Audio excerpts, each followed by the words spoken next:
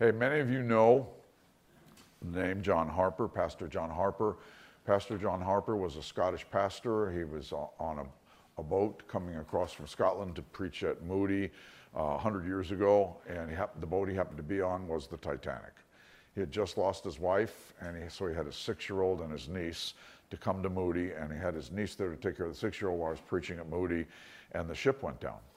And the Titanic went down. He secured his daughter and he secured his niece, and then in the water with a life preserver. He took off the life preserver, John Harper, and started encouraging Christians, if you know you're going to heaven, give up your life preserver. Everybody doesn't have one. He gave his up, and the person he gave his to, he said, do you know for sure you're going to heaven? And the guy's just looking at him for giving up his life preserver. And before Harper went down, the man prayed to receive Christ with him, and that man ended up giving his testimony about Harper, and that's how we know the story. And there were others apparently that gave up their life preservers. And the real key for me with Harper is, I know where I'm going. I know where I'm going. This passage today really is about sacrifice, and first thing I want to look at is who are you spiritually grateful for? Grateful enough that you thank God for them? And yeah, my wife, for one. She led me to Christ, never ever badgered me after we're married to have devotions in the morning, and she'd be sitting in a corner reading her Bible every morning, and I wasn't. I came to Christ 4 years prior to that, and I still wasn't. Sometimes I would, sometimes I wouldn't. And it first irritated me that she was in the corner having devotions in front of me in the morning. And then I realized, okay, I need to do this. And then I finally said, what do you do sitting there? And she said, I just read 4 or 5 verses and take some notes and then journal it. And I said, okay, can you do it out loud with me once? And watching her do it, and I learned how from her to do devotions. Another person that I'm thankful for, and we had a thankful night about 6 months ago, just me writing down the people I'm thankful for. Nobody in the room made the list, I just want you to know here. But people I'm thankful for, and one of them was Bill Billingsley. Bill Billingsley, the founder of Sheridan House. And Bill Billingsley had a rule, and I've told this before, 2,000, max 2,000, no more than 2,000 in the church. Every time he hit 2,000, he planted a church. 27 churches he planted, including Potential Church, including First Baptist Weston. I mean, all over here, 27 churches. And he'd send, you knew it, he'd say, if you live out in the Weston area tonight at church, I want you to come and sit in this section, and there'd be a couple hundred people. And he said, you're done here. I found a school. I'm going to go there 9 o'clock on Sunday mornings and come back for here at 11, and I'll be filling the pulpit, and you got a year to find a pastor. And it was just amazing. And this same amazing man, I pulled up after breakfast, met somebody in the parking lot at Sheridan Hills for breakfast, and we went in his car. We came back. He dropped me off. We were going past each other, stopped and talking, and I said to Vic, where are you going next? Vic Miranda, where are you going next? And he said, we're talking through our cars, and the maintenance crew is planting hedges in front of the child care center, and they're all in their dark blue, light blue, and the man closest to us gets up, because Vic says, I'm going to work out. And he says, I have another outfit like this. It was Bill Billingsley, president of the Florida Baptist Convention. He was planting hedges with his maintenance crew. I've never met anybody like him. He was when I became the interim there, and when I became an interim, I asked for the finances because I want to know what I'm getting into. And I remember saying, this is all he made? And the CFO at Sheridan Hills said, that's not the real story. The real story is he's a 50% giver when he died. Wow, he knew where he was going. Is there anybody thanking God for you or for me? This passage in Colossians we're looking at, we always pray for you, and we give thanks to God, the Father of our Lord Jesus Christ. When we pray, every time we pray, we're saying thank you. Thank you for them. Thank you for this church at Colossae. So the obvious question here is, to ask yourself is, do you think there is anyone out there that when they are praying, they are thanking God for you? And one of the people for me is my grandma in Colorado. She was a Christian. She was my mom's mom. And when my mom died, we lived in New York, right outside of New York City on Long Island.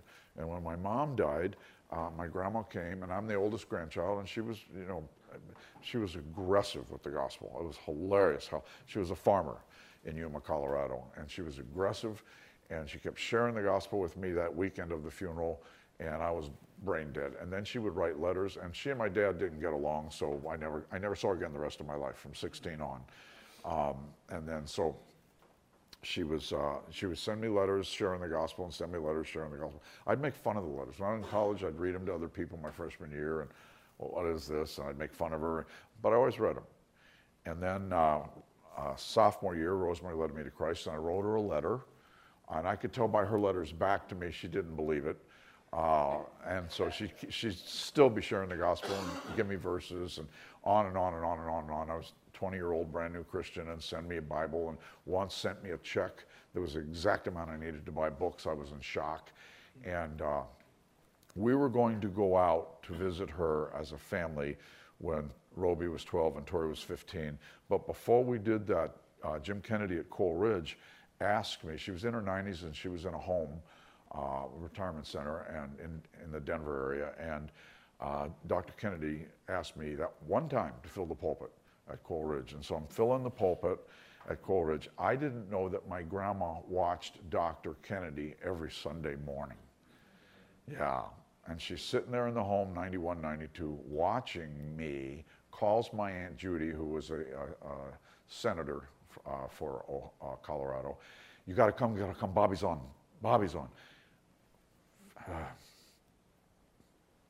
Finished the broadcast and went to heaven. He wanted her to know. He wanted her to know. Finished the broadcast, and my aunt called and said, it was just unbelievable. There was such a peace she had for you. And then my Aunt Judy is like my mom, hilarious, because none of us thought you were a Christian. It was just so awesome. How? Oh, Bob, I got this. I got this. So thankful for her, so thankful for her. And I got to tell you, people are watching you. People are watching you. Your walk talks. Your talk talks. But your walk talks louder than your talk talks. You can say anything you want to say, but they're watching you. And they're watching. Are you, aren't you, are you, aren't you? It's the sweetheart that lives next door. She just moved up from Hialeah 2 years ago, a widow. She's the only one in my neighborhood older than me. So I'm grateful to have somebody older than me in my neighborhood. And when the hurricane came and the fence went down between the two of us, I'm in a zero lot line community, so it's our fence. Fence went down, and a friend came over and put it back up for half price. And she kept coming over and saying, I need to pay for half this fence. And I said, well, first of all, my tree knocked it down. Second of all, I got it at a great price. Stop. And she said, no, I need to. And she kept coming back, and she bypassed me and went to Rosemary and was asking her, can I give you money for this fence? And apparently she's well-to-do, and she just couldn't understand it. And Rosemary finally said, let him do this. And she and Rosemary have become very close since then. And my grandchildren, Roby's kids, will go over and bring her cookies. Yeah, it's like your walk talks and your talk talks, but your walk talks louder than your talk talks. They need to see we really believe this stuff by the way we respond to our community. Yeah. For we have heard of your faith in Christ Jesus and your love for all God's people. It wasn't for what they were doing for him. No, we've heard what you're doing around you in an incredibly diverse culture. Everybody was in the house, in that church. Slaves, slave owners, Greeks, Jews, barbarians. Everybody's there. And because of their commonality in Christ, oh yeah, it's an amazing picture right here. He wasn't thankful for, thank you for taking care of me. No, their faith was visible. Your walk talks. Your walk talks. So important to know that. They're watching. They're wanting to know. They're wanting to know. Yeah, my faith in Christ must be demonstrated in a way that people can see, wow, he really believes this Jesus stuff. He really believes it. That was it for me with Rosemary. Wow, She didn't, remember, I went to college in the late 60s when they were burning bras. It was a very, very different, revealing culture, except for this missionary named Rosemary. She dressed very conservatively. And I watched her walk out of 2 fraternity parties. I'm done. And I remember our fraternity, I went to college in Knoxville, our fraternity rented a chalet in Gatlinburg. And I said to her, the whole fraternity's going over for the weekend, and we're going to have a party all weekend. I can't stay for the weekend. And I said, really? And I'm a Christian, and we're just kind of starting this thing of us. And she said, I'll go if you bring me back Friday. And so I knew once we get up there, she has no options, to be honest with you. So we get up there, and 11:15, she says, you need to take me back. And I said, Rosemary, nobody's going home. And she said, well, there are other boys that'll take me back if you want them to. Oh, and she was right. And I said, all right, I'll take you back. And I said, I'll go get my car. I'll meet you out front of this, whatever it was. And all of a sudden, there's 4 girls I'm driving back. She went and cleaned the room. And I'm driving back with 4 girls in my little Plymouth Valiant and drop them off at their dorm. And I'm the only one in the fraternity house for the night. And realizing she really is all in on this. She really believes this stuff. Wow, how do I get there? Yeah. Can they tell you're a Christ follower by the way you talk? By the way you talk. And the funny thing is, I had a foul mouth up until 40 years ago, but I got to tell you, it's still in there. And every now and then, it's on the verge. And I remember saying to Rosemary, wow, I got so mad today, it almost came out. And I can't even believe it. It didn't. I kept it in there. She said, but God heard it, right? Would you give me a break? Come on. Yeah. Oh, my goodness. Did you? Can they tell you're a Christ follower by your servant spirit? By your servant spirit. Are you a foot washer at work? In your neighborhood? Wherever you are, by your servant spirit. Can they tell you're a Christ follower because you are radically generous? I think right now this is probably the most important area. Are you radically generous? Are you just generous? And can I say, when you're out to eat, are you generous? Stupid generous. Stupid generous. Because hopefully they see you pray before you eat, and don't think they're not watching. And are you the cheapest tipper on the planet? Oh, God just sent somebody a message on that. Wow. Yeah. Generous, radically generous. Can they tell you're a Christ follower and you have to fill that in for yourself sometime? Because of what? Yeah, remember, this church in Colossae, they had nothing in common, so many of them. It's just hilarious. One of the commentaries made a list. Greek, barbarian, Jew, Gentile, rich, poor, men, women, slaves, slave owners. And yet it was working. We don't have to have the cultural things in common. And you know what else? We can have different opinions. It's all okay. In fact, I got to tell you, sometimes different opinions on different things in the Bible other than Christ is the only way and some other different, what does this mean? I think that's valuable. I think that's fun to debate it. And I remember when I was speaking in Raleigh, and Roby was in college, and we go up, and I'm having lunch with the pastor, who's a well-known pastor, and Roby says, can I go? I want to ask some questions. And this guy's great. It was Providence Baptist Church. He's on the board at Southern Seminary, which is the largest seminary in the world. It's where Roby went eventually. And Roby said, Pastor Horner, do you believe in predestination?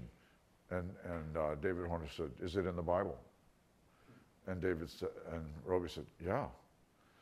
And then, so do you believe in free will then? And Roby said, and the guy said to Roby, is it in the Bible? It was great. And Roby said, yeah. He said, yeah. How can you believe in both? They're both in the Bible. Just because I can't work it out, it'll get worked out in heaven. Amen. This is amazingly complicated. He spoke the world into existence? Spoke it, no sweat equity. Spoke it, let there be, let there be, let there be, let there be. And David, your book on blood and what blood really means, it's a little too intellectual for me, but the rest of the staff are loving it. Your book, how complicated this whole gig is, and we're going to get to heaven. And Rosemary and I have debated a lot of things about heaven. She thinks there won't be marriage in heaven. She's married to me in heaven. She has no options. It's sad. She said, well, that might be hell for me, though. I mean, bottom line, I said, do you think we're going to instantly know everything in heaven? And she said, I don't think so. I think it's going to be fun. I think we're going to go to chapel every night, and we're going to go, oh. Who are you, Father? Abba, Father. And we're going to see how all the difficult things in your life ended up working together for good. You know, Bob, you were so mad at me for so many years, and your dad was mad at me, God, for 40 till his final day, and accepted me because I took your mom. It changed your life. It gave you a sensitivity to women in need because your mom had cancer for all that time. It formed your ministry. Don't you see that? And my mom's going to be sitting there nodding her head. My mom was a believer. Yeah. And your love for all God's people, not just some of God's people. And you have to understand the grace of God to get this. He just handed it to you. You didn't earn the life he has for you here and the amazing, unbelievable life for there. And Paul had to know.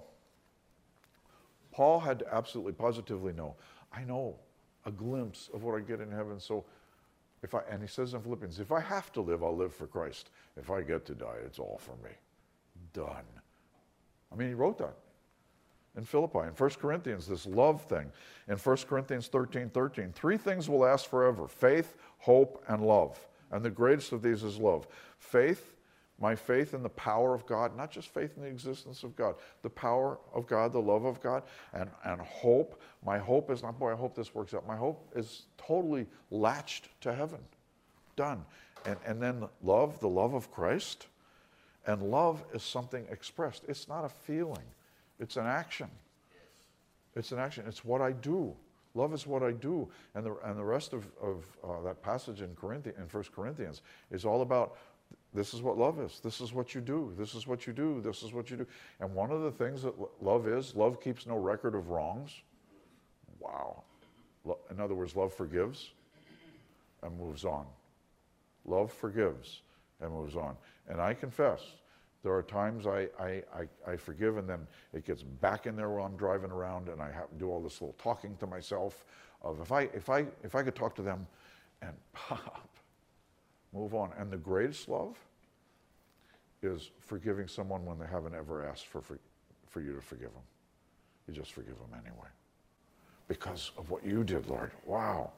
When my life is rescued by Christ, my assignment is to spend myself learning what it means to love.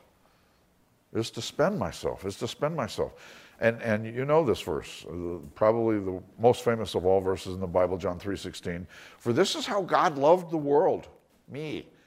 He gave his one and only Son, so that everyone who believes in him will not perish but have eternal life. And 1 John 1:16, we know what real love is because Jesus gave up his life for us.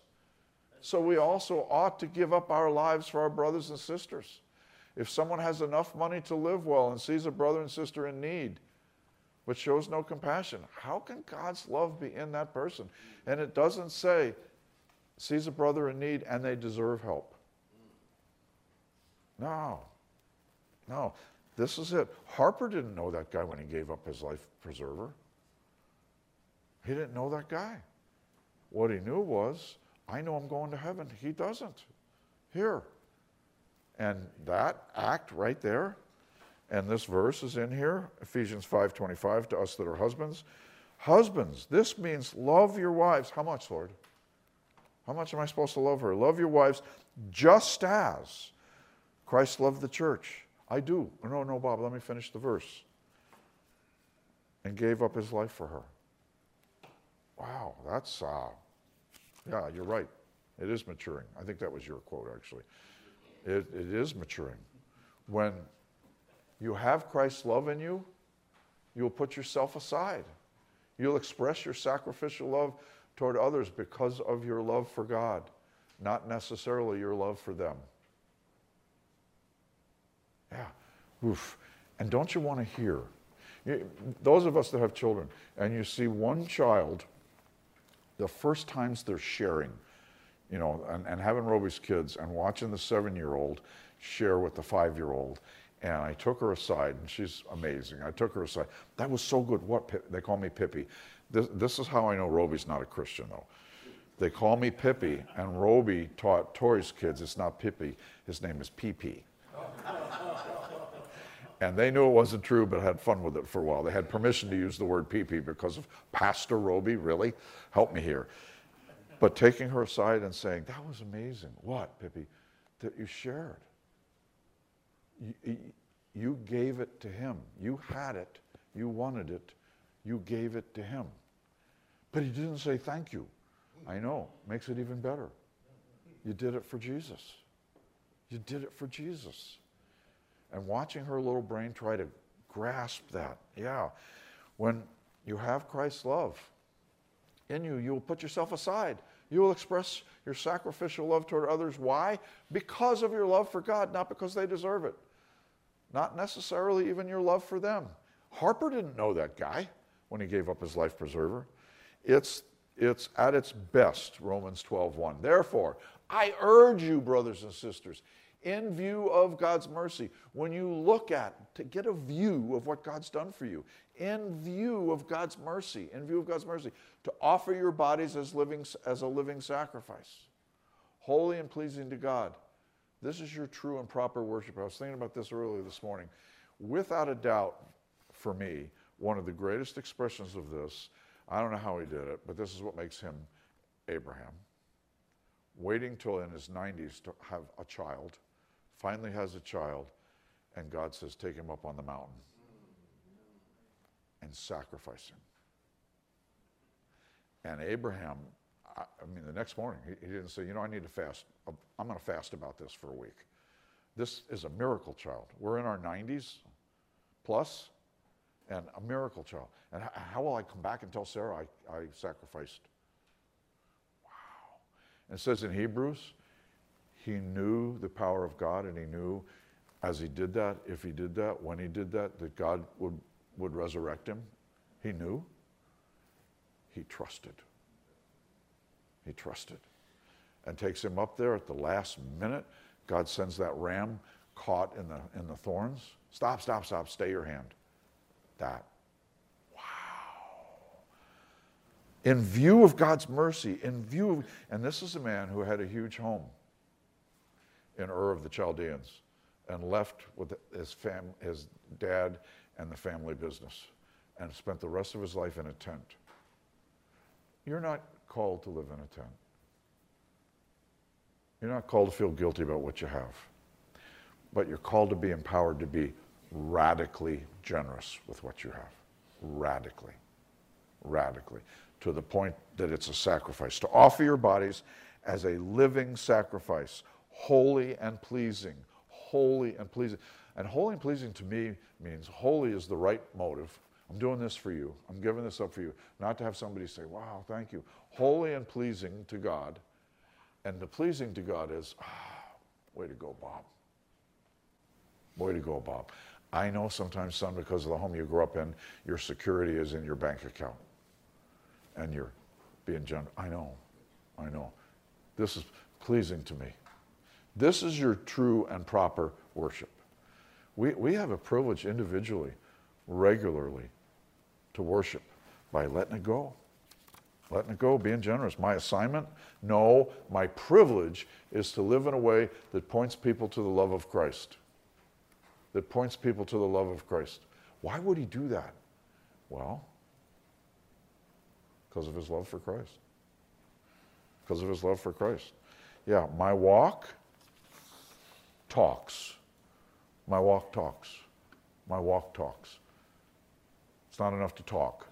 They got to see it in my walk. My walk talks. Colossians 1:4, for we have heard of your faith in Christ Jesus, and, I wouldn't add to Scripture, but as a result, your love for all of God's people. And the next verse says this, which come from your confident hope of what God has reserved for you in heaven. I'm grateful that one of the things my dad did, my dad was great with money, and he just taught me to not have debt. Don't have any debt. And he taught me, when you buy a car, pay it off. And by the way, pay it off quickly. And to pay off your house quickly. And I'm grateful for that because I knew then life would be better later on when I didn't have all this debt. It's even more here. It's so much more here. Yeah. And it's been funny watching people want to weigh in on Katie Sullivan's car that Calvary Chapel gave her a week ago. And Katie Sullivan's a single mom. I told this story last week, but watching. And then hearing at the desk, people step up and want to buy her Sheridan House license plate. No, I'm going to do it. No, I'm going to do it. And I mean, almost a battle for who's going to pay for this license plate for her. And by the way, many of you bought the license plate last week. Thank you very much for that. The whole picture here is this little girl weeping and weeping. Why would they do that? And saying it again to me, I don't deserve this. And Doug Souter said, you're right, none of us deserve. And when she said it to me, again, you don't deserve this. I said, what did Doug say? He told me nobody deserves it. I said, you're right, Katie. This is all him. This is all him. This is Aunt Jane and Uncle Archer in Korea never coming back to the 5-fireplace home in Williamsburg that Aunt Jane's family left her. A mansion, ever. They never came back. They kept it, and I went there one summer for a week, and wow. And she didn't have hot water in the little thing in Korea. Wow. It's Mother Teresa in Calcutta when that very, very wealthy man from England came over to deliver her a brand new white Rolls Royce. And for the week or days, or I don't know how long he was there, she drove around in it with him, and then the minute he left, she sold it and put the money into the orphanage. But she didn't insult him. She was just kind in the way she handled it. People are watching. People are watching. So my first week as the interim at Boca Raton Community Church, I also, prior to that, was down in Hallandale, South Hollywood actually, doing my monthly Bible study for Kelly Chevrolet. I would do a monthly Bible study for the mechanics, and Bill Kelly and his staff that wanted to be there, he'd buy them lunch, similar to what you do for your people, Charlie. And I flipped him the keys to the car, and honestly, the car he gave me. I flipped him the keys, and I said, can I get an oil change while I'm here? And so he takes the keys, and I come out of the Bible study with him, and my car's still there. And I said, did you do the oil change? And he says, we're out of oil. I said, the dealership is out of oil. I said, you're going to have to take a loaner and leave it here today. And he walks me over to a Daytona 500 Corvette. And this is Tuesday. I call him Tuesday afternoon, is my car ready? And he says, we won't have any oil till Friday. You got to drive this around. So I drive up to Boca Raton, my first time teaching there. Yeah, oh gosh, and I'm pulling in, and I'm not parking where they want me to park. I'm parking on the back, and I caused more commotion than I realized. And somebody came up to me and said, wow, things must be doing really well at Sheridan House, huh? And I had to change cars with Adam, my son-in-law. You drive the Corvette, I want your car. I can't be driving around town. People are watching. People are watching. Which come from your confident hope of what God has reserved for you in heaven. And no, I don't want a Corvette in heaven. You have had, that shouldn't make you feel bad about your Corvette. This is just for people in the ministry, So.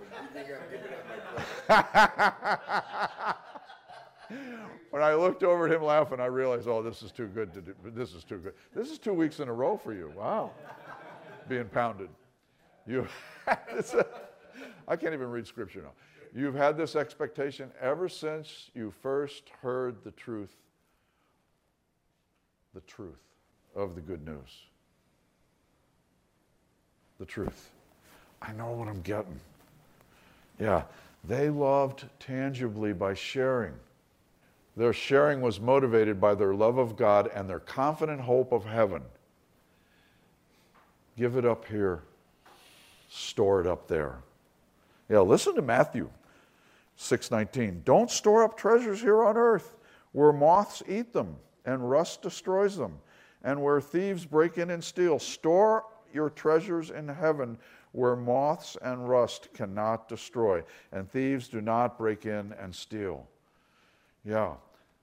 Verse 6 goes on. This same good news that came to you is going out all over the world. It's bearing fruit everywhere by changing lives, just as it has changed your lives from the day you first heard and understood, not just heard, and understood the truth about God's wonderful grace. You learned about the good news from Epaphras, our beloved co-worker. How cool is to get your name in the Bible? Wow. Our beloved co-worker. He is Christ's faithful servant.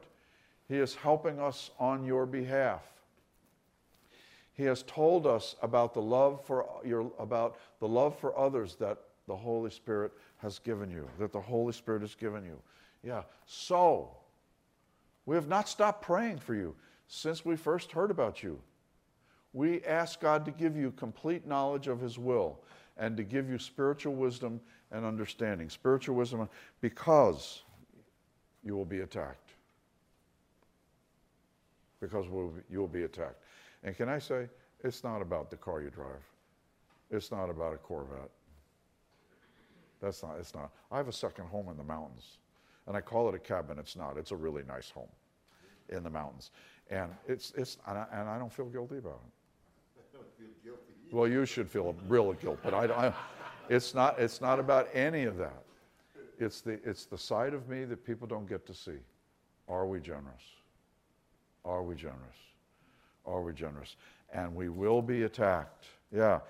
Here, we get an important call to pray for each other, especially when we are in times of seeing God do great things around us. When God is doing things around us, wow, we need to be praying. Yeah, we get an important call to pray for each other, praying about the inevitable attacks. Praying about the inevitable attacks. But not only that, as we pray for each other, pray for their humility. We need to pray for humility for each other. And pray for, and here's the biggie, their continued unity. The more successful we get, the more we will focus on the successful things rather than the one who gave us everything we have. Successful things. I learned about 10 years ago that one of the biggest ministries Sheridan House has is when people come to town or come out to see us, how did this happen? And I learned that all the angels in heaven are leaning over. Is he going to take credit for this? It's all God. I was driving home from the old campus, lived out here in Rock Creek, driving home from the old campus. I was it was 9 o'clock at night. I was at the light at Sterling and, you don't care, University. And I'm car in front of me, and the car behind me didn't put their brakes on and rear-ended me. And so we're there, and the police come, and we're standing there, and we're all able to drive our cars. And so the other two people, the officer goes, and I noticed an officer standing on the median watching. And the officer gives them their licenses back to go, and I go over to him, and I said, "Can I have my license?" And he says, "The Sarge has yours." And I said, "What does that mean?" He asked for your license. So I went over to him, and I said, "Can I have my license?" And he's smiling, and I get my license, and I said, "Can I ask you why you had my license?" And he said, "I recognized your voice from WMCU. I wanted to see how you handled this." And being stupid, I said, "How'd I do?" And he says, "Well, you're not in handcuffs, are you?" And I got in the car and I was driving home going, wow, are we kidding? Wow, wow. Yeah, verse 10 says, "Then the way you live will always honor and please the Lord, and your lives will produce every kind of good fruit. All the while, you will grow as you learn to know God better and better. And as God produces little fruit and realize, I'm incapable of producing fruit. He did that. He did that. He did that. And how did you do that, Lord? And wow, I'm capable of doing so much more. In fact, I'm capable of doing exceedingly and abundantly beyond all you would ask or imagine. But the verse in Ephesians after that, all glory to God. He can do so much more. I'm convinced when we get to heaven and we get to meet the biggies, we're going to go, really? That's Moses? That's Abraham? Really? Oh yeah, they gave it up for Christ. As you go out of here today, be a noticer. Be a noticer. Be a noticer. And just imagine your Abba. Well done. Well done, son.